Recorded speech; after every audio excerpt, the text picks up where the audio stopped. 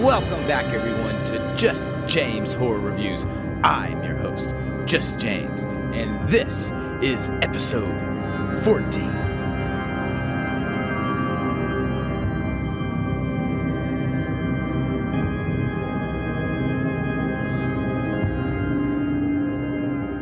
Welcome back, everyone. Today, we will be discussing the 2022 Mike Mylod film, The Menu. The director, Mike Mylod, I think you say his name, Mike Mylod? Mike Mylod? M-Y-L-O-D. That's how you spell his last name. Anyway, the movie is called The Menu. Mike Mylod was the director also in a series called The Succession. I think that's out on Netflix or somewhere like that. Shameless, Game of Thrones, Minority Report, United States of Terra, which has the fantastic Toni Collette in it. And my personal favorite that he's worked on, Once Upon a Time. You remember that series that came out in, I don't know, the early 2000s maybe? I don't know. You remember it. I know you do. It was cool. Don't judge me. I liked it. All right. The writers that were involved in this film were Seth Reese and Will Trey, and both of them did work on The Onion, it looks like, so that's kind of where the writers came from. That's the history of this particular director. So you have people that know their craft and know what they're doing. And I also think that this helps as you watch this film, kind of the humor that's in it.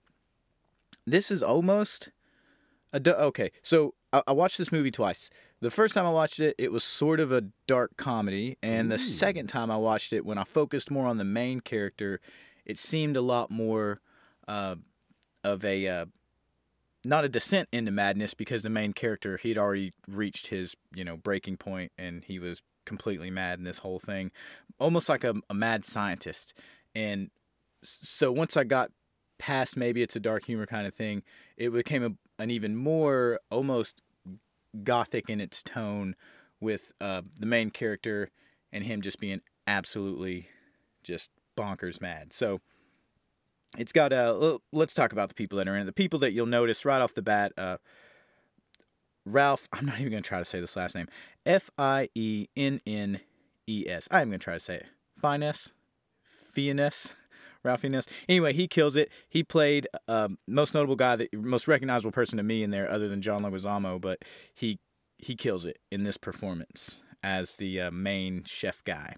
He played M in the new James Bond series. He was in Schindler's List. He was freaking Lord Voldemort in Harry Potter, and most notably for me though, Alfred in the Lego Movie. Yeah, so get you some of that. We also have Anya Taylor-Joy, who was the main character in The Witch. She was the witch in the movie The Witch. Yeah, so if you saw that, she was the one who, and oh man, I'll cover that one later, because as you all very well know, folk horror witchy stuff is my kryptonite, so can't wait to do one on that movie. I loved it, so beautifully gothic. And anyway, she was the witch in that. I think that movie probably was the best folky kind of thing since Jugface. Have you seen Jugface? Maybe we'll do an episode on that. Should I? Let me know. But Jugface was super cool. If you haven't seen it, it's a little more indie, low budget kind of movie, but the premise and a lot of the scenes in it are just really, really well done. Great horror kind of stuff if you've never seen it. So check that one out. She also was in the movie Split and Glass, if you remember that, about the real life kind of superheroes with, I think Samuel L. Jackson was like the villain in one of those. And also, fun story, I don't remember where I read it or heard it, and I didn't bother to look it up again, so that's my bad. But it said that to take the role when she was starring The Witch, that she actually turned down a Disney role to be in that. And, they were kind of like, hey, if you do this, you can forget Disney. They're not going to let you go be some nude, blood-soaked, flying in the trees witch that eats babies if you they're not gonna let you do a Disney movie. I mean, they might, I don't know, but they're not gonna let you do that. And so she chose to do that. That was her career path, and she said it was the best decision she ever made. For horror fans, of course it is. She's also in the new Mario Brothers movie, so she's the voice of Peach, which is cool. I actually went and saw that. It wasn't too bad. You can wait for the DVD on that one, but it wasn't a bad movie.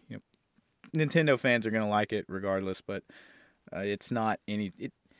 It didn't do anything super groundbreaking that old cartoons and movies haven't already done. There wasn't nothing in there that was any more, unique or special. I didn't feel like than the other one. So, like I said already, John Leguizamo is in this movie. If you don't know who John Leguizamo is, then you were not a 90s kid.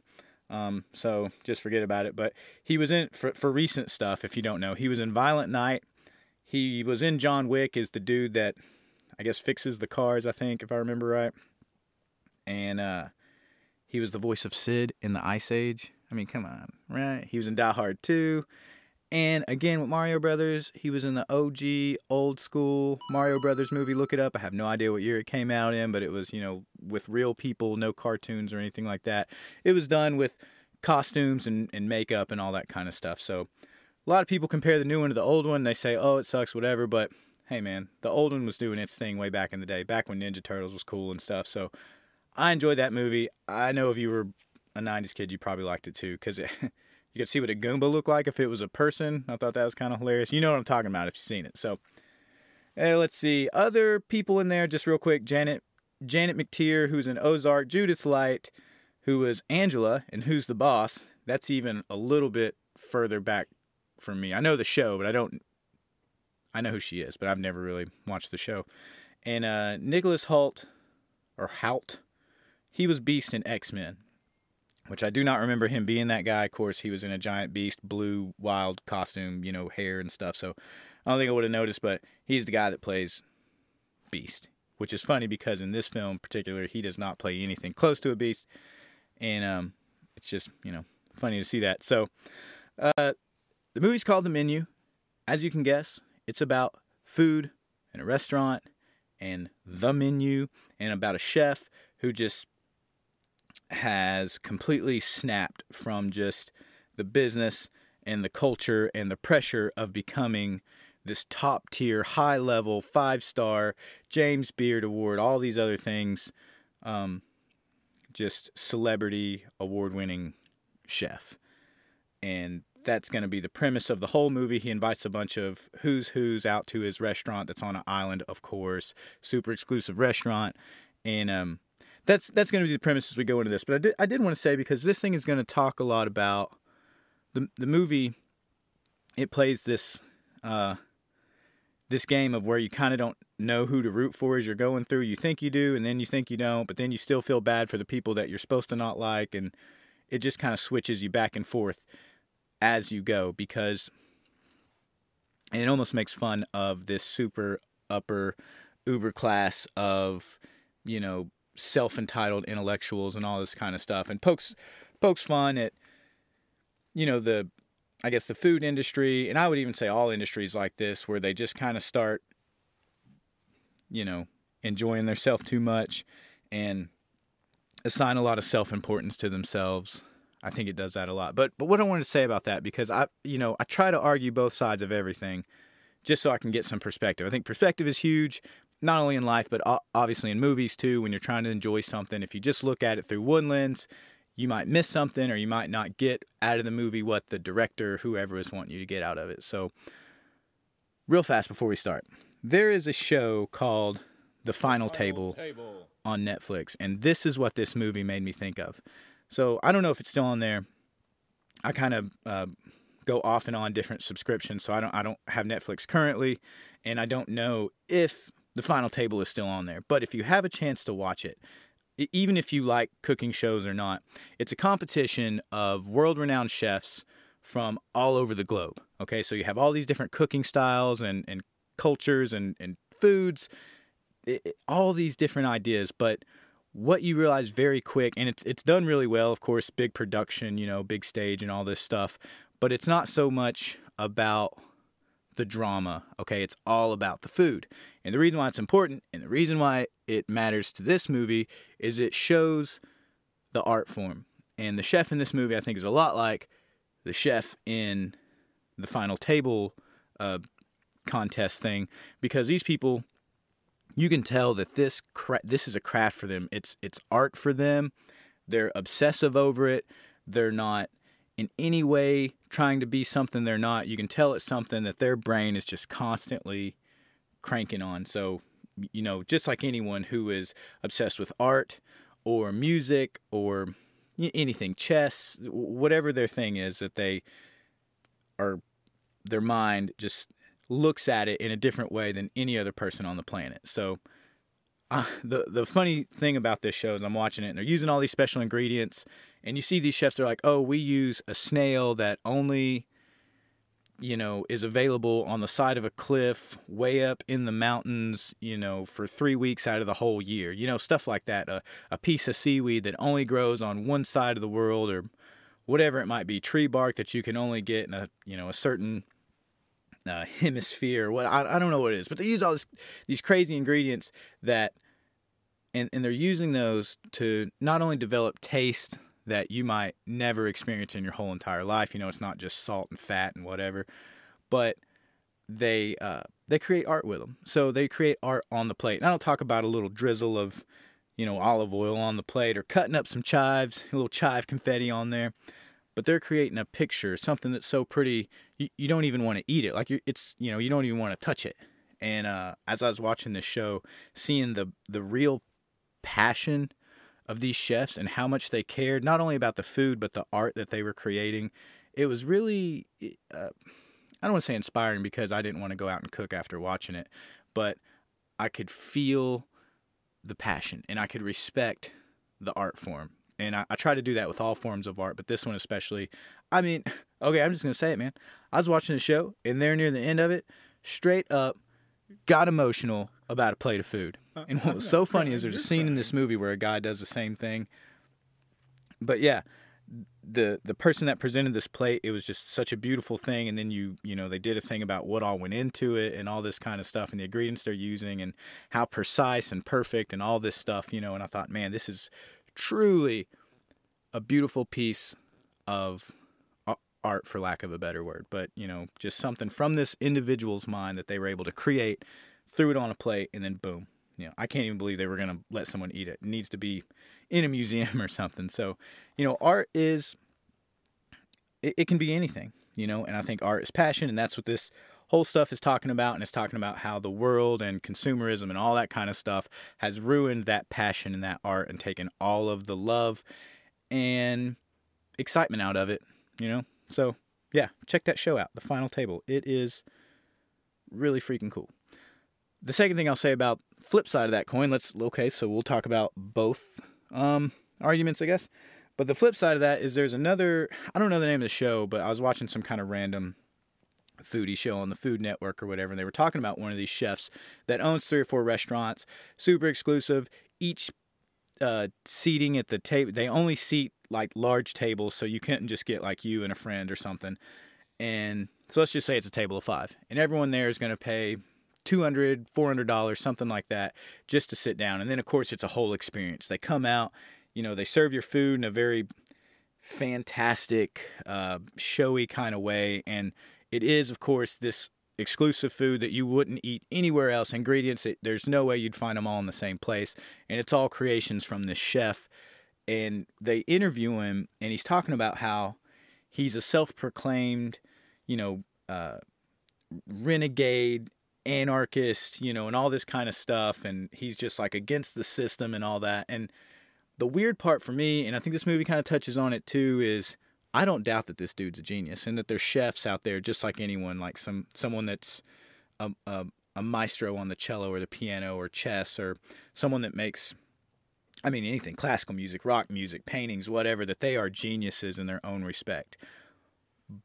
But it seems like at some point they kind of start smelling, like enjoying the smell of their own, farts, so to say. That's a weird comparison. I don't know why I said that, but you know what I mean. They just start to buy into their own hype a little too much, because I don't know how you can be anti all this stuff, but yet you're charging $375 a plate.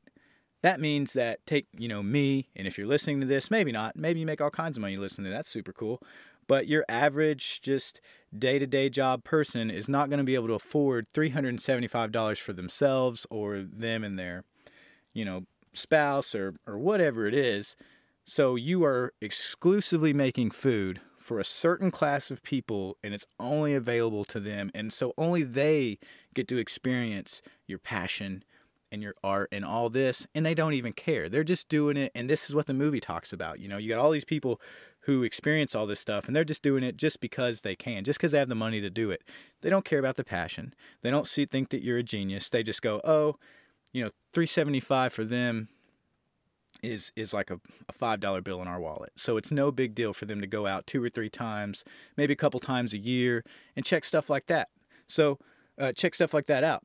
And I think the movie touches on that a lot, and I absolutely agree with it, the premise, and I think it's very, very cool. Think about those themes as you watch the movie. I'm not judging one way or the other. You know, they're doing their thing. I wouldn't want, you know, genius chef, $375 a plate trying to tell me, you know, what's good and what's bad, and I'm not going to try to tell him either. He's doing his thing. However, I do think, you know, if you're going to try to fit yourself into a certain kind of mold, you know, actions should match words. And who knows, maybe he does. I don't know the guy's name. He probably does all kinds of stuff for charity. He probably, you know, donates a lot of stuff. Who knows? So, you know, no judgment here, but I just thought it was a sweet comparison as you go into this movie and start thinking about all those different concepts other than just saying, oh, this is a funny movie about a psycho chef that wants to kill people. Because I think if you go in with just that very basic, and it's entertaining if you watch it that way, but it's not a good movie if you go in that way. So go in thinking about all these concepts and really soak in what they're trying to do. Pay attention to the tone of it, the music, the colors, you know, what's in the background, like you should with every movie, but take it all in, and it's going to be a whole lot of a more enjoyable movie for you for sure. All right, so our movie starts with one of our main characters is going to be Margot Mills, and she's sitting there with her boyfriend Tyler, smoking a cigarette, and they're talking about how they're about to go to this island, enjoy all this food from this great chef. His name's Julian Slowick, and how each plate of food is $1,250 a plate. Not for a couple, not for the table, but a person. Margot is smoking a cigarette, and she seems very unimpressed by all this, and not in a snobby kind of way, but how I think most of us would think, like, you are crazy to pay that much for one plate of food. You know, he's trying to tell her that she doesn't get it. He's obviously super into it, and she just could care less. She's smoking a cigarette, and he starts kind of berating her about smoking, like, you're going to ruin your palate. You're not going to be able to taste all these flavor profiles and all this stuff. And I will say, I did read, God, what was the name of that book? Oh, man, I can't remember. But there was a book that talks about these taste testers. Because I know me as just, you know, the lay person, I think about someone who's paid to taste things. And I just thought, that's crazy. Anybody can do that. I can eat something and be like, oh, that tastes good or bad. But when I actually learned about the people that do this and what they do to have this definable palate and all this kind of stuff, there's some science behind it. It's very cool. It's just like anything. If they do it a lot, they become an expert in it, and it's just, you know, your taste buds accustomed to certain things. So it is kind of cool, but you don't want someone telling you that if it's not, you know, if you don't do it for a living. I really don't care. You know, it either tastes good or it doesn't. You know, it's just kind of how it is.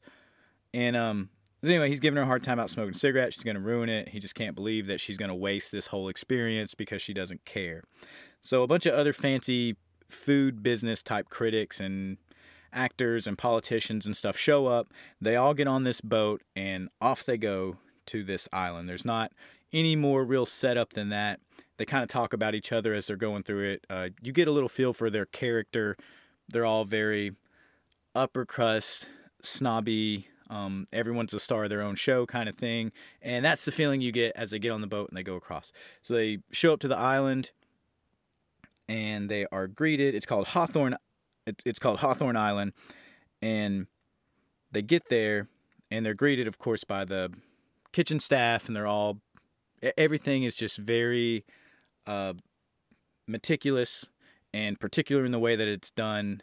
There's like no hiccups. Everything just goes smooth as it can go, where all they have to do is experience what's happening. They don't have to ask any questions. They don't have to do nothing. They just show up and everything is done for them. And they're being checked in by, let's see, what was her name? It is Elsa. And you can tell she is all business. From the way she talks, from the way she dresses, very put together and almost in a super uptight way. And, you know, you get that feeling as they're talking to her. They're like, whoa, okay, she needs to tone it down a little bit.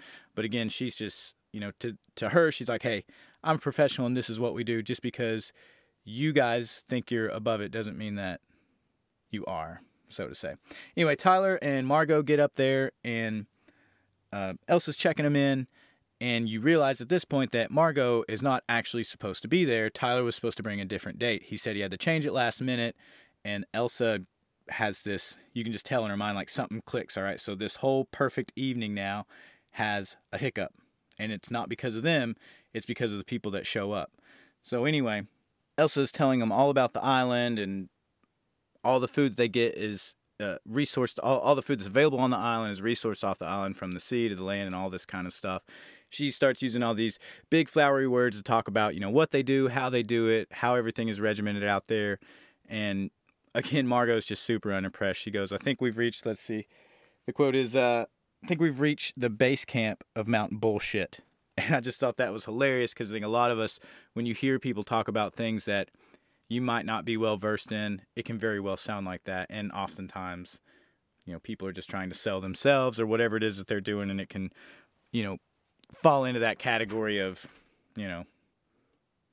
Mount Bullshit. So another thing I felt about this is these are all critics, and as they're going through, they're obviously critiquing everything, from the restaurant to the setup to how everything's managed. And it is definitely throwing shade at people that do that in this movie, but it kind of makes me think about what we do, people that have podcasts like this. We get on here and we talk about all these movies and books and things, but yet we didn't create any of that stuff, so we're not, who are we to criticize these kind of things? So that's why myself anyway, and I think some of the others as well, it's not my job to criticize stuff. It's just to review it. Here's what I noticed in the film. Here's what I liked. Here's what I didn't like. I'm not saying it's good or bad. I'm saying you should check it out and judge for yourself. But it does put you in a weird place to judge something that came from someone else, and it's their expression. It's their expression of whatever's going on inside their head, their feelings, whatever it is, whether it's art or music. I think it puts you in a strange position to judge someone if you aren't someone that's on the same wavelength as they are, whatever it is that they're presenting to you. So anyway, as they're walking on the beach and she's talking about all these ingredients, there's this really kind of unnoticed scene of the boat kind of floating away. It's staged very well though, and it's just a cool scene of the boat. You can get I guess the dread is already kind of starting to build. Like you already feel uneasy as you're there, because everybody's so uptight, and then Elsa's so uptight, and you see the boat leave and you're like, well, that's it, I'm on an island. That boat leaves, the only way off. You don't see any other avenue of escape. So, you're stuck. As they're walking around the island, Elsa goes and shows them their dorms where they sleep. And when I say dorms, I mean, it's just like a warehouse with beds in it, and the showers are all open like a prison. It's just got like a half wall from the waist up, and they all sleep in the same dorm. And she talks about their strict regimen of what time they wake up, what they do each hour of the day, and everything is so precise. And, she's like, that's how Chef wants. They refer to him as Chef throughout the whole thing. So, and that's how Chef wants it, and this is what we do. And he has a house up on the hill, and she's like, no one is allowed in Chef's house. So you start to see you get this real cultish vibe from her, because there is zero expression in her face. Again, it's all business. It's just answering questions like a robot, and very professional. And as I go through here, a couple of the guys are making some jokes, and she has zero sense of humor about it. Like, she thinks, you can tell as she responds to him, she's like, you're the joke for asking this question. You're out of your league in this place. It's a privilege for you to even be here and be able to experience this. And you're just such a lay person in all this, but yet here you are with the money and the ability to enjoy this type of stuff. You should consider yourself lucky, and here they are just making jokes and stuff. So they check all that out. They go into the restaurant and they sit down. We're going to bypass some stuff here. They sit down and enjoy their first meal. And, places like this, they come out and serve you like multiple, I guess you'll have 7 or 8 courses in a nice restaurant like this. And while they're eating, there's the waiters are walking around. They give rules about, well, no, that hasn't happened yet. Anyway, the first thing comes out, and you can tell, so you don't know a whole lot about Tyler yet, but when the food starts coming out, you find out more about why he's there, because he's not he's not a movie star. He's not a food critic. He's not, anybody from the government or like that. So you're kind of wondering, why is he here in the first place? Then you find out that he's this super, just he's a foodie, but not in any type of professional sense. He's just obsessed with the chef himself. He knows everything about his career, his cooking styles, like what he uses, all of his different foods. So when the food comes out, he's dissecting every little piece.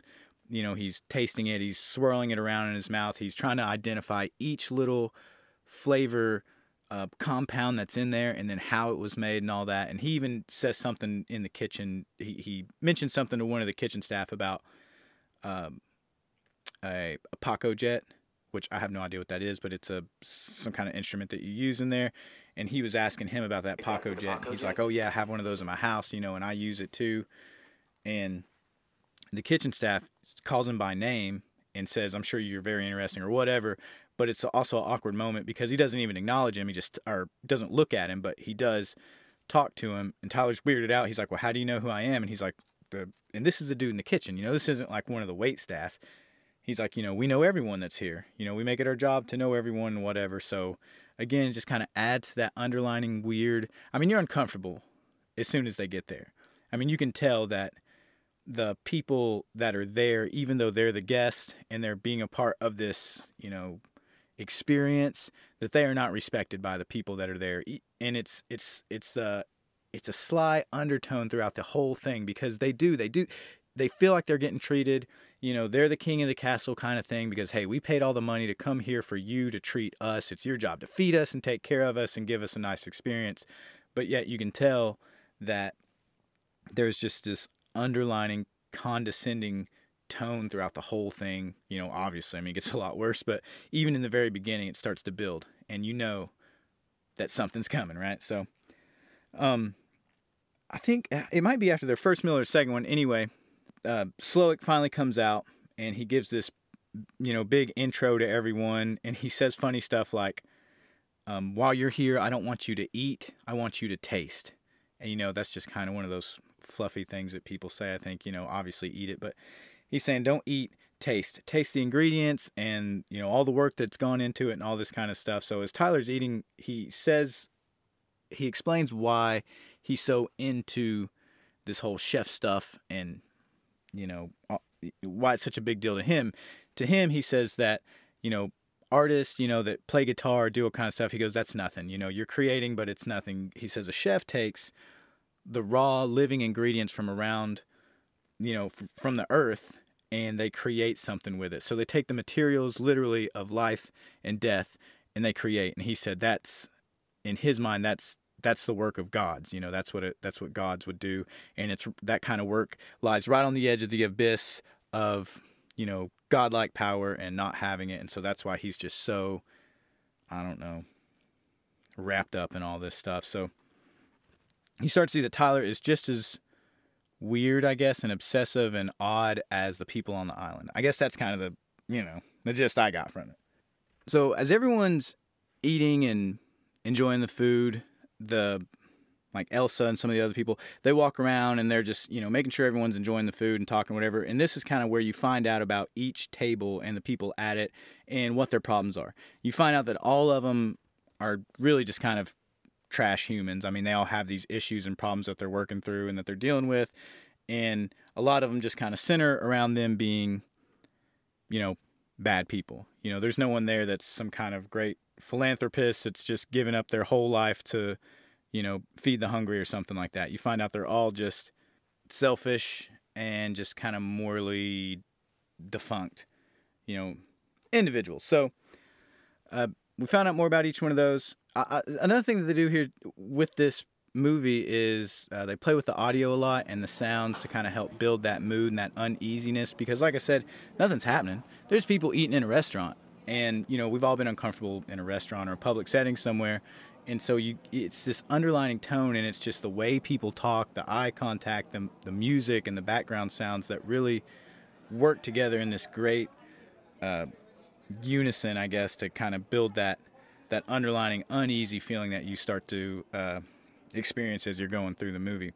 Also, like you've seen in the commercials, he does this weird clap thing, and I'm sure you've seen it on other cooking shows where like claps and everyone kind of comes together. In the beginning, it's kind of cool, and then near the end, it becomes you know, a like kind of screwed up. Like when you see it, you just like, oh my, this means something else bad is coming or is about to happen or whatever. So this bread plate comes out, and this is before they've had any, really main course type foods, and it's called the breadless bread plate. And it's literally just things that you would scoop bread in. And so it comes out and gives this speech before each course on how they're supposed to experience, whatever it is they're eating, what they're supposed to think about, while they're enjoying it. And the breadless bread plate, he goes on about how bread is the food of the common man and of slaves and all this other stuff, throughout history. And he says, you people are not the common man. And he goes, therefore you get no bread. And he gives them just a bunch of stuff to dip it in. Well, Tyler just thinks that this is all part of the theme and that it's genius. And Margot is hilarious. She says, he's insulting, this is insulting. This isn't, I'm here to eat food and he's giving us sauces. And Tyler's like, oh, well, you just don't get it. I mean, to the point to where he's getting rude with her about her inability to understand like the theme of everything that's going on. So they start having a lot of tension, and Tyler pretty much starts being a dick. Anyway, like I said, so both sides of it, right? For one, I know what happens in the movie, so I know he is insulting them. But there is this kind of mad genius stuff that goes, I think, with all, you think about anyone who's ever created anything great that's lasted for, we'll say hundreds of years, any type of art that's existed. And most of the time, it's because the people are completely mad. Like I said, they think on a whole different wavelength. And so you're still trying to figure out where we're at on the spectrum of what's going on. Do we need to think more about how Tyler's talking about this? Do we need to be more realistic and down to earth like Margot is? Or do we need to be way up there with the chef and try to get on his, impossible level of understanding and presentation, whatever he's doing? So I thought that's cool, where you're trying to figure out where you stand as you go through the movie, because it just keeps moving and keeps moving. Doesn't really give you a whole lot of time to settle into one or the other. So I think your own biases are what, force you to pick a side. So serves them this breadless plate, and there's a group of guys there that, they're like, hey, this is cool and everything, but we want some bread. And so they ask, Elsa comes around, they're like, hey, this is cool, we get it, we understand this stuff, but we want bread. And she pretty much tells them, you ain't getting bread. Ain't no bread for you guys. You're going to eat what the chef gives you because this is his menu, and you don't get to just change stuff because, all of a sudden you want bread. You didn't come here to eat what you wanted. You came here to experience the menu from Slowick. So there's she ends up whispering something in one of the guy's ears. I don't remember what it is exactly, but it's low-key threatening. And this is where you realize that things are going to start getting weird really fast. There's another scene where at another one of the tables, a food critic says something about one of the emulsions. Anyway, it's a sauce, and she says it's broken. And I think Elsa overhears it. One of them overhears that the sauce is broken. Of course, everything on the menu is perfect. There's no way it could be broken. She's just doing this so that she can seem important and say something about whatever was done out there. And so for the rest of the film, they keep bringing her these huge bowls of that broken sauce. And if you don't know what that means, just look it up. But I'm not 100% sure what it means. But I think it's like where you overcook it or something. The ingredients kind of separate, instead of staying mixed. It's got to do with temperatures and stuff like that. But anyway, I thought that was really cool. And again, where he continues to bring her out that thing that she noticed, pretty much saying like, okay, this is what you do. Well, fine. You're so smart. You're smarter than everyone here. This 20 staff chefs with all these experience, but yet somehow better than we do what's good and what's bad. So they just keep sending her out these broken sauces throughout the whole film to continue to insult her. So around this point in the film is when Margot and Slowick have their first talk. And he is trying to understand who she is. And so and I think this is, let's see, their first conversation might be in the bath. Like, she gets offended at something that Tyler says. She storms off into the bathroom. The chef actually comes in there while she's in the bathroom. She's in the bathroom smoking a cigarette out of the window. And he comes in there and he's asking her, who are you? Where are you from? He's saying, I think you're lying about who you are, like what your name is and all this stuff. And he says, I can recognize a service worker or something like that because that's who I am and that's, my history and all that. And he keeps confronting, he's like, why aren't you eating the food? And it gets very, very uncomfortable. I mean, it starts uncomfortable because he just busts up into the bathroom where she's in there. I mean, he didn't know she was in there smoking. He just popped up in there. And she just said that she's not hungry. Or no, that's what it is. So he comments on the sauce, says, you're not eating. And she says, I don't have any food. And he says, yeah, you have your breadless plate or whatever. And she's like, well, this is sauce. This isn't food. And he's like, well, you need to eat. And then she's like, well, you told me not to eat. So there's this snarky back and forth where you can tell she doesn't respect. Not only does she not respect the people in the room for their, clout or whatever like that, but she also doesn't respect him as a chef because she's there to eat and a chef is supposed to feed you. And all she's gotten is sauce and foam and stuff like that. So, she's challenging him right off the bat. Then they have a conversation in the bathroom about who she is. She doesn't give up any information. She comes back out. He introduces so we're moving on to the next course. Slowick, the chef, introduces his mother. She's this older lady that's been sitting in the corner the whole time just with a bottle of champagne or wine or whatever it is, just drinking the whole time. And you've seen her, but she hasn't been pointed out. Now he highlights her and says, hey, this is my mom. He shares a story about them his dad getting drunk or something or beating his mom. And when he was a little kid, he decided that he was going to do something about it. And he stabbed his dad in the leg with some scissors. And so he serves them chicken thigh with these little golden scissors. And each dish is presented like on a food show where he talks about it. And then it shows the food plated and, like a cut scene to where it's just the food itself to show you the dish, like on any cooking show, it just highlights the dish real quick, then cuts back to the movie. But they all look great. I mean, you can tell these are all done by real chefs. All the food looks great and everything. So it adds to it definitely gives it a lot more, it's more realistic in that sense that they don't just like, oh, here's what you're going to eat and you don't actually get to see it. So they get this chicken breast. It's got these scissors in it. And, of course, again, he's sharing a really weird, odd, personal story with zero emotion. This whole time, he is just stoic, just no emotion whatsoever. And they get served it well. They get these little tortillas with their dish. Everyone unrolls their tortillas.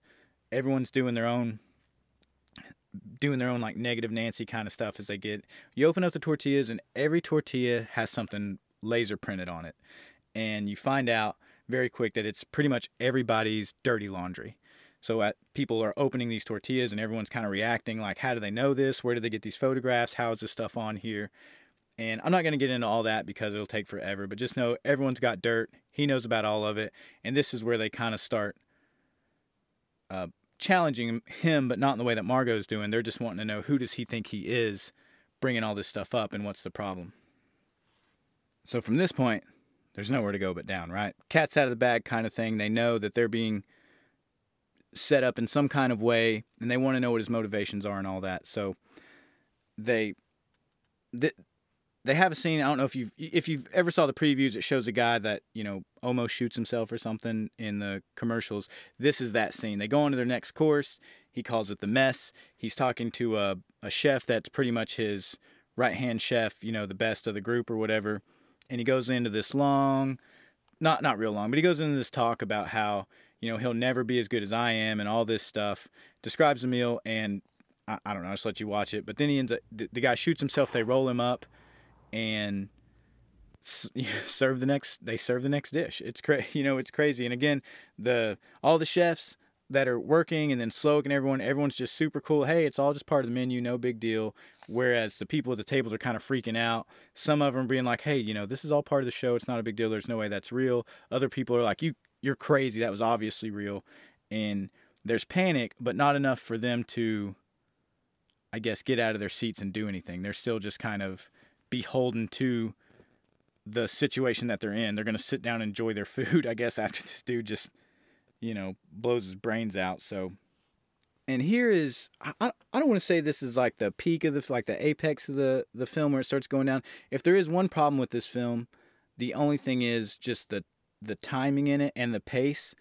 It's just kind of disjointed. Maybe they did that on purpose to kind of help with the uneasy feeling throughout the whole thing. But as each meal is served, they go through some more, I guess, like torturous stuff. I mean, because he essentially, and he says as much by the end, that he's torturing these people, and that's what he does. And although it's kind of goofy because it's done through the lens of a menu, like I said, if you just kind of think about the madness of this guy and what's actually happening to these people, and the fact that he is slowly torturing them while also serving them a delicious $1,000 a plate, meal, it's madness, right? It's madness. So the guy shoots himself.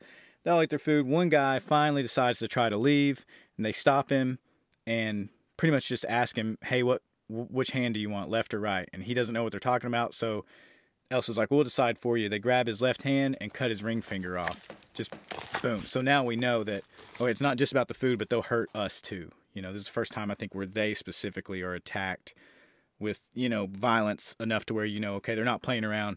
They're not getting out of here. It's not just them talking smack to us and belittling us. So cut this dude's finger off. They set him back down and, just tell him to continue enjoying the food. And it's all part of the menu. That's something they keep saying throughout the whole thing. It's all... another guy gets up and tries to break a window, but it's shatterproof. So he's panicking. He's smashing this window. He's doing everything he can to get out. And they just come up to him and just kind of like slowly take the chair from him, like they're taking his jacket, to put in the closet or something. Just set him back down, like pull his seat out and throw his napkin on his lap. They don't even, there's no chains is what I mean. They don't bind him because like he's some risk of like he might try to escape again. So like I said, it's very kooky. So Slowick and Margot end up having another talk somewhere in between here, and he pretty much just gives her the ultimatum of like, you can die with them or you can die with us. And this is where you find out as the audience that everyone there is going to die. That the chef's plan is not only are the people that are eating there going to die, but a part of the menu is that everyone dies, and the whole concept. It's part of the concept of the whole night, and it doesn't work unless that happens. And like I said, it doesn't make sense, and it's kind of hokey if you don't latch onto the idea. Just like I said, it can kind of, not really ruin the movie, but you're just like, I don't get it. But like I said, if you just kind of let yourself fall into his madness and try to see where he's coming from, you understand what he's doing. Well, you don't understand it because the dude's cracked out of his mind, but you understand that he's cracked out of his mind at this point, and then that's what so he says, you can die with them or you can die with us. And the whole point is, he said, they are takers and we are givers. The service industry people, those who serve others, whatever job that might be, all these other people do is consume, and they never give thought of who's behind it, what's behind it, all the work, pain, suffering, and all that stuff that goes into it. They're just, you just serve them, and that's all you're good for. And sets a timer and says, you have about this long to figure out if you can die with us or you can die with them. So he goes out, serves another meal. They end up killing some guy in a lake. I'll let you watch that part, but he's in angel wings to float us down. It's odd, but they watch this dude like slowly drown to death. And so, like I said, jig's up at this point. But it is a oddly, I guess, poetic scene. You get to see kind of the madness of Tyler and the chef, because as this dude is drowning slowly in a lake in front of everybody, you see Tyler actually listening to the chef on how to enjoy this particular part of the menu, and it's actually a really good scene. Or so it comes out, because they're starting to talk to him more now. I guess a little more like unofficial, like with him sharing his stories and all, and they want to know what his deal is. He goes by each table and asks them a couple of questions to prove that they could give a shit less. Like, they admire him as, they know he's this world-renowned chef. And he asks one guy that's been there like 11 times. He's like, name one dish. Before each dish, I tell you what it is. I tell you what goes into it. I tell you the name of it. I do each ingredient. Tell me just one dish that you've had in the 11 times that you've been here. And the dude can't even name one. And he's like, see, that's the fucking problem. And his wife tries to help him out, and she says, cod, tell him we've had cod here before. So the guy, and it's the dude that's missing his finger at this point, by the way. The guy says cod, and, the chef is like, it was fucking halibut. And he says, the dude with his finger is like, well, why does it even matter? I understand that you're upset, but like, why does it matter? The difference between cod and halibut. And the chef says something cool here that gives you an insight into this, state that he's in. He says, well, it matters to the halibut, whether it's cod or halibut. But he also says it matters to the artist whose work turns to shit in your gut. And man, that is probably the best line in the whole thing. And as far as for understanding the psyche of, the chef and the movie and all that kind of stuff. But it's like with book reviews, like I was saying earlier, someone, or a movie review even, a movie or a book might take a year or more or less to write, and then it's consumed by people in maybe a day or two or a week, and then people will get on the internet and then just shit all over it. So you take someone's hard work, sacrifice, all the things they've had to do to complete whatever that is, you consume it in less than a week, and then you get on the internet and decide to shit all over it. I just think that's crazy. I mean, it's part of it, but that's kind of what they're saying here. So Slowick finally ends up asking Margot if she's finally decided because her time's up. And she said she hasn't. And he's like, well, it doesn't matter. You're going to die either way. And this is where you find out that Margot is I guess an escort. I don't know, escort or a hooker or a sex worker or something like that. I'm not really for sure. But you do find out that she gets paid to go out on dates. And she's paid to be there that night with Tyler. And the dude that's missing a finger, he's been kind of looking at her and trying to avoid her all night. And Slowick wants to know why. And you find out that the finger dude is some type of politician guy. And he had paid Margot to stare him in the eye and tell him that he was a good man and pretend to be his daughter while he pleasured himself in front of her. So, you're starting to learn more about how sick these people are, right? And what they do. And so, and that dude's married. Again, remember she told him to say cod. So you have all these different things going on. Slowick is trying to show her like, hey, look, you are not these people, you're with us. So the next part of the menu is they go outside and some girl comes out and she shares a story about how Slowick tried to have sex with her when she first started working there. And she never did give in to his advances or anything like that. And somehow that leads to she stabs him in the thigh, which I didn't notice till the second time I watched it, but she stabs him in the same thigh that he stabbed his dad in, and he apologizes to her. But quick edit that I want to throw in here. This scene shows you a couple of important things. Number one, it shows you that Slowick feels no pain whatsoever. He gets stabbed. He's emotionless. He picks up hot coals in the movies, does all kinds of crazy stuff. No emotion. And he has a scene later on where he says he feels no pain and he's a monster, and you absolutely believe him. Second thing it does is it shows where the female in this particular scene says something about how he's allowed to do this as far as make his advances towards her or whatever because he's the star. So Slowick, he apologizes to her and he seems very sincere and almost sickened that this is the case, that he has reached this level and that he's in this position that he is able to do that. And again, it's just a further perversion of his career and his passion and things that he actually wants to do, which is just cook good food for people and be happy doing it. He still has no emotions on his face, but he says like, I'm sorry, and this is part of the menu. So with this, he has a dish called Man's Folly or something like that, and he gives all the men an opportunity. Hey, I'm going to give you guys a 45-second head start, something like that. And the men, you can all run. You can all go. You have an opportunity to escape. And before he even gets done, one of the dudes just like talking, one of the guys just takes off. So they all take off. But what's funny in this scene is Tyler just hangs around. And remember, all this crazy stuff has happened. Fingers missing, dude's trying to escape. You've already seen 2 people die. And Tyler just stays right there with the women. And at first you think, oh, okay, because he's been belittling Margot this whole time. So you already don't like the guy. And he stays right there with all the women that the guys left. And you think for a second like, oh, okay, maybe he's got some redeeming qualities. He's going to try to help or try to understand what's happening. And the chef makes him leave because he was just hanging around because he didn't want to miss any part of the food or the menu. And so, again, this guy, he just cares about this obsession with the chef or whatever. And so the women are all taken inside. They get a dish and Tyler's like outside the window trying to peek in to see what it is that they get that he didn't. They end up catching all the guys. That part's, it's kind of uneventful. You think something's cool is going to happen, but it don't. They all get brought back inside. Tyler comes in and immediately starts taking everyone's plate that was on the table and like trying to taste it and see what they got. And he was asking Margot a bunch of questions. And so, it's just weird. I don't know what you call that other than he's obsessive too.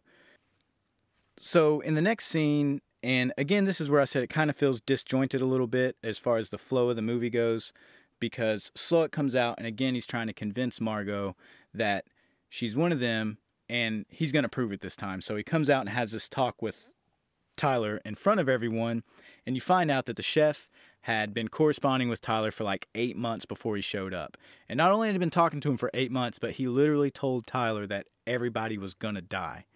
And Tyler still decided to show up, knowing that it's not a joke. That's just how crazy obsessed, he was with this chef, and to try his food and to be a part of that experience or whatever. So Margot is listening to this because they're all sitting at the tables they go back to their, dining tables or whatever. And the look on her face, it's great acting as he's talking about this, and she's realizing that he paid her to come out on this date knowing that she was going to be killed. In other words, her life means nothing. It just means whatever money he paid for her to go out there. Literally just had her because Sloat doesn't seat tables for one, so he had to have a date, and he didn't care that she was going to die. So she reaches across the table and starts beating him up or whatever. And this is Sloat's, I guess, he's trying to show her, prove to her, hey, this is why you belong with us and not with them. But why? I don't even know why that's so important to him, because I guess because he would say in the movie the menu, it's because that's not part of the menu. But that part was kind of lost on me. I get the differences in the two and the social commentary they're trying to make in the film, but it was just weird that it would jump back and forth between the menu and what he's doing to torture these people, and then back over to Margot to try to convince her to be on one side or the other.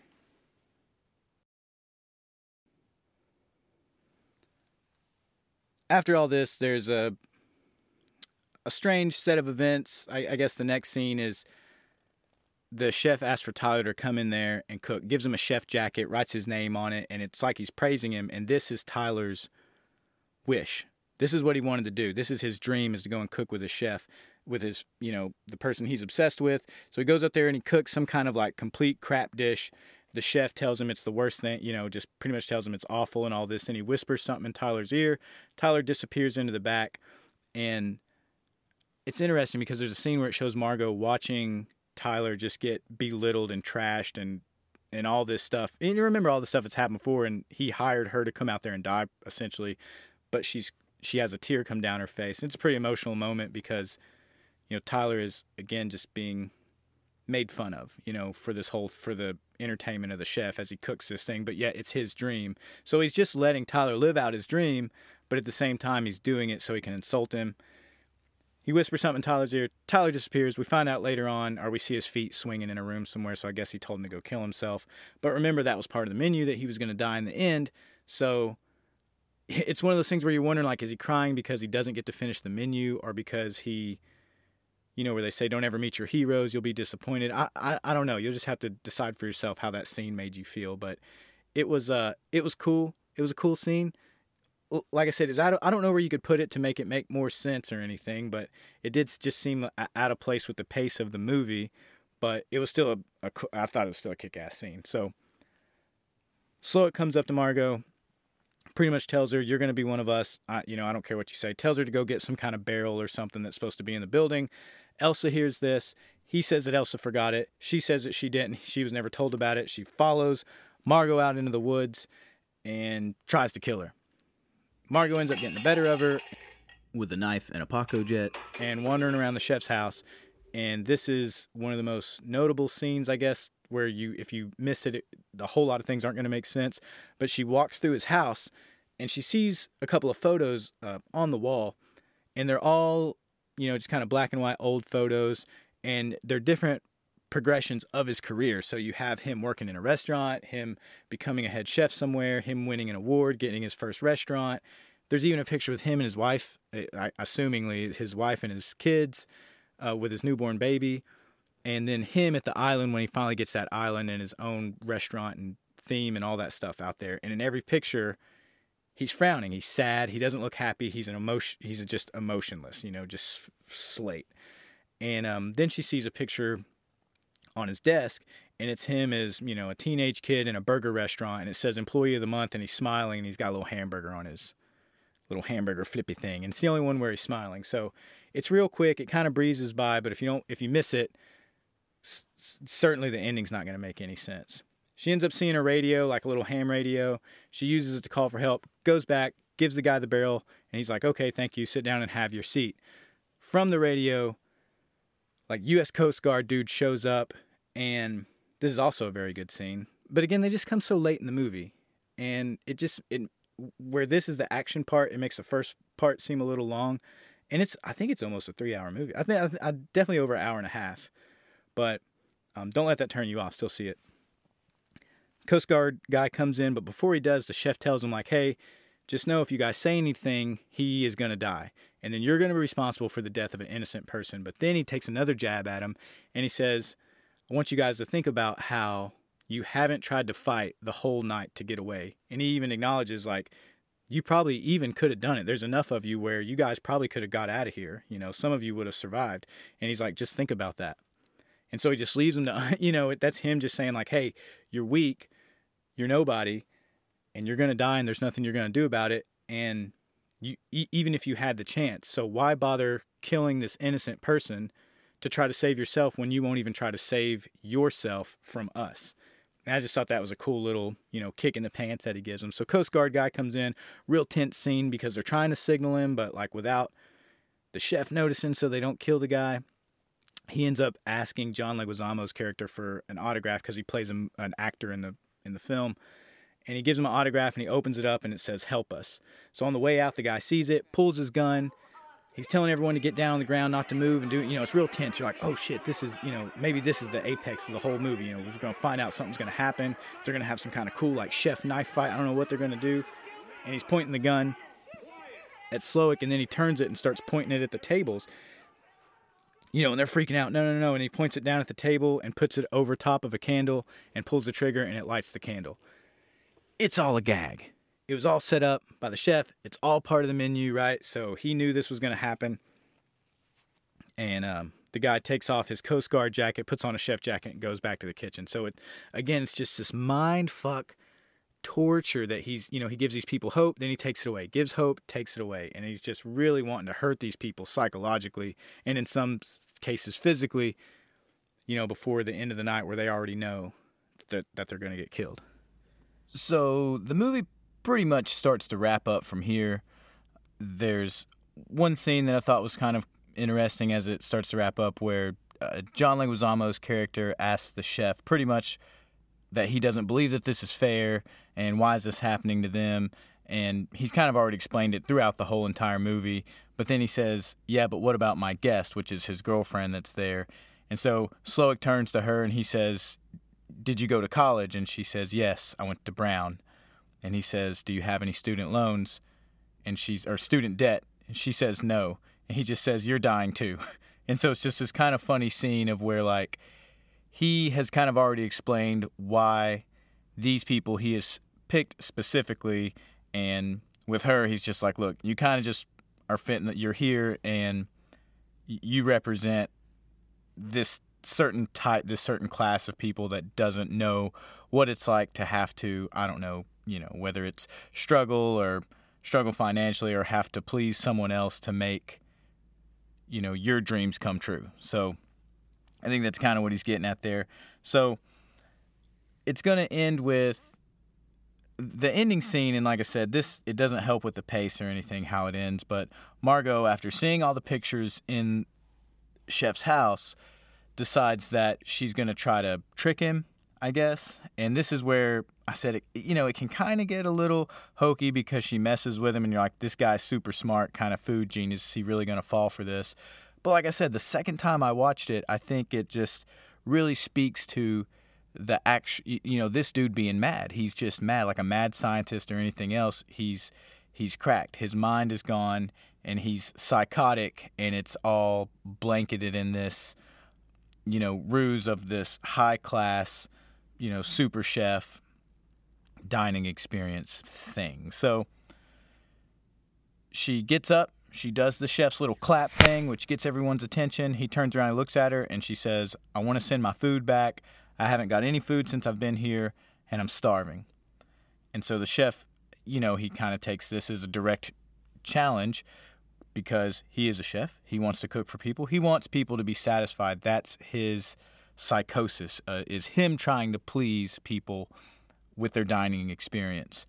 And she goes on to tell him that the main ingredient that he's missing is love. Now, that sounds cheesy when I say it, but it works out well in the movie. And she says, you know what I want? I want a cheeseburger. And he's like, okay, we can do a cheeseburger. That's fine. And she says, no. I don't want any of that deconstructed, concept type crap. I just want an actual good old-fashioned cheeseburger.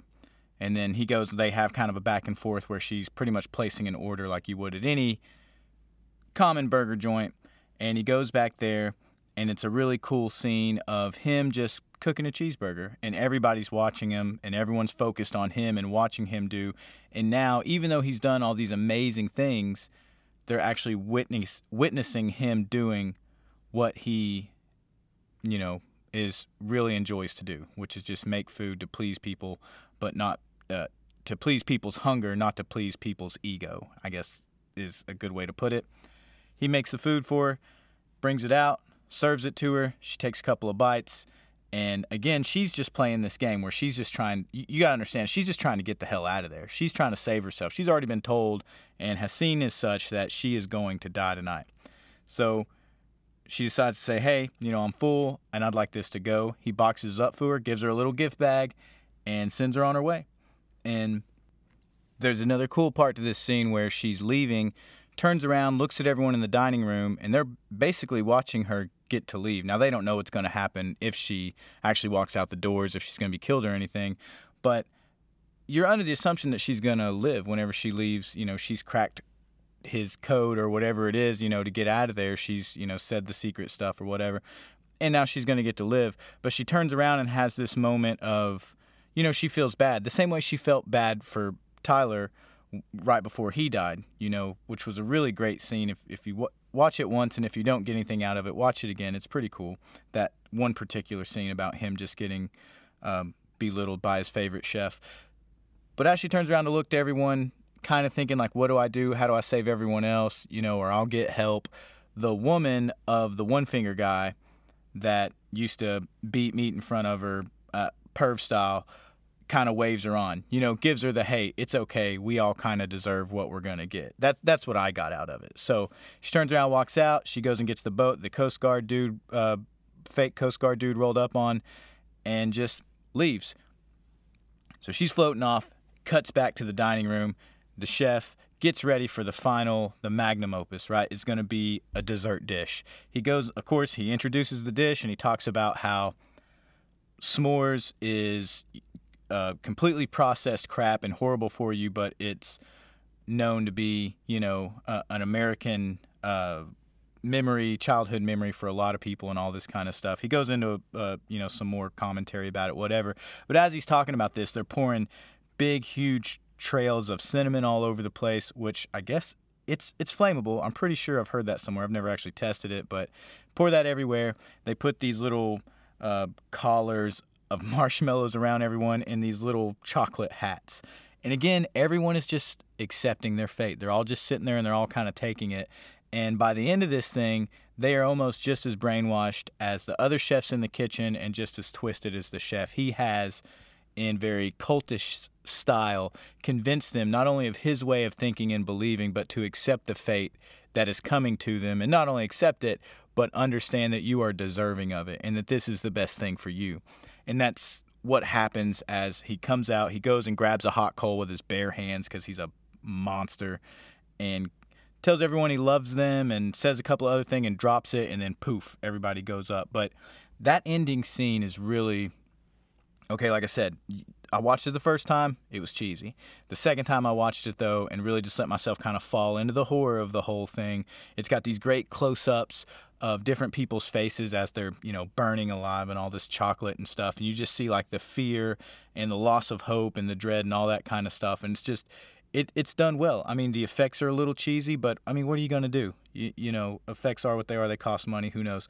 And, but it was a good ending scene. And goes back out to Margot out on the boat. She's enjoying herself a cheeseburger, and she pulls the menu from the night out of the bag, which assumably is the only remaining menu of that night. The name of the movie and everything else, kind of ties it all together. And she crumples it up and wipes ketchup off of her face with it, and then or grease or whatever, and then just tosses it back in the bag, and that's how the movie ends. Pretty cool. I really enjoyed the film. I liked all the, social commentary and stuff that was in it, but I also liked it just as a movie to enjoy a fun horror movie. Give it a view. Let me know what you think. Did you like it? Did you hate it? I don't know. It had some really good acting in it. I love the actress that plays Margot. She's done great stuff in horror and as Princess Peach, and I've enjoyed seeing her work. So this has been Just James Horror Review. I'm your host, Just James. Take care.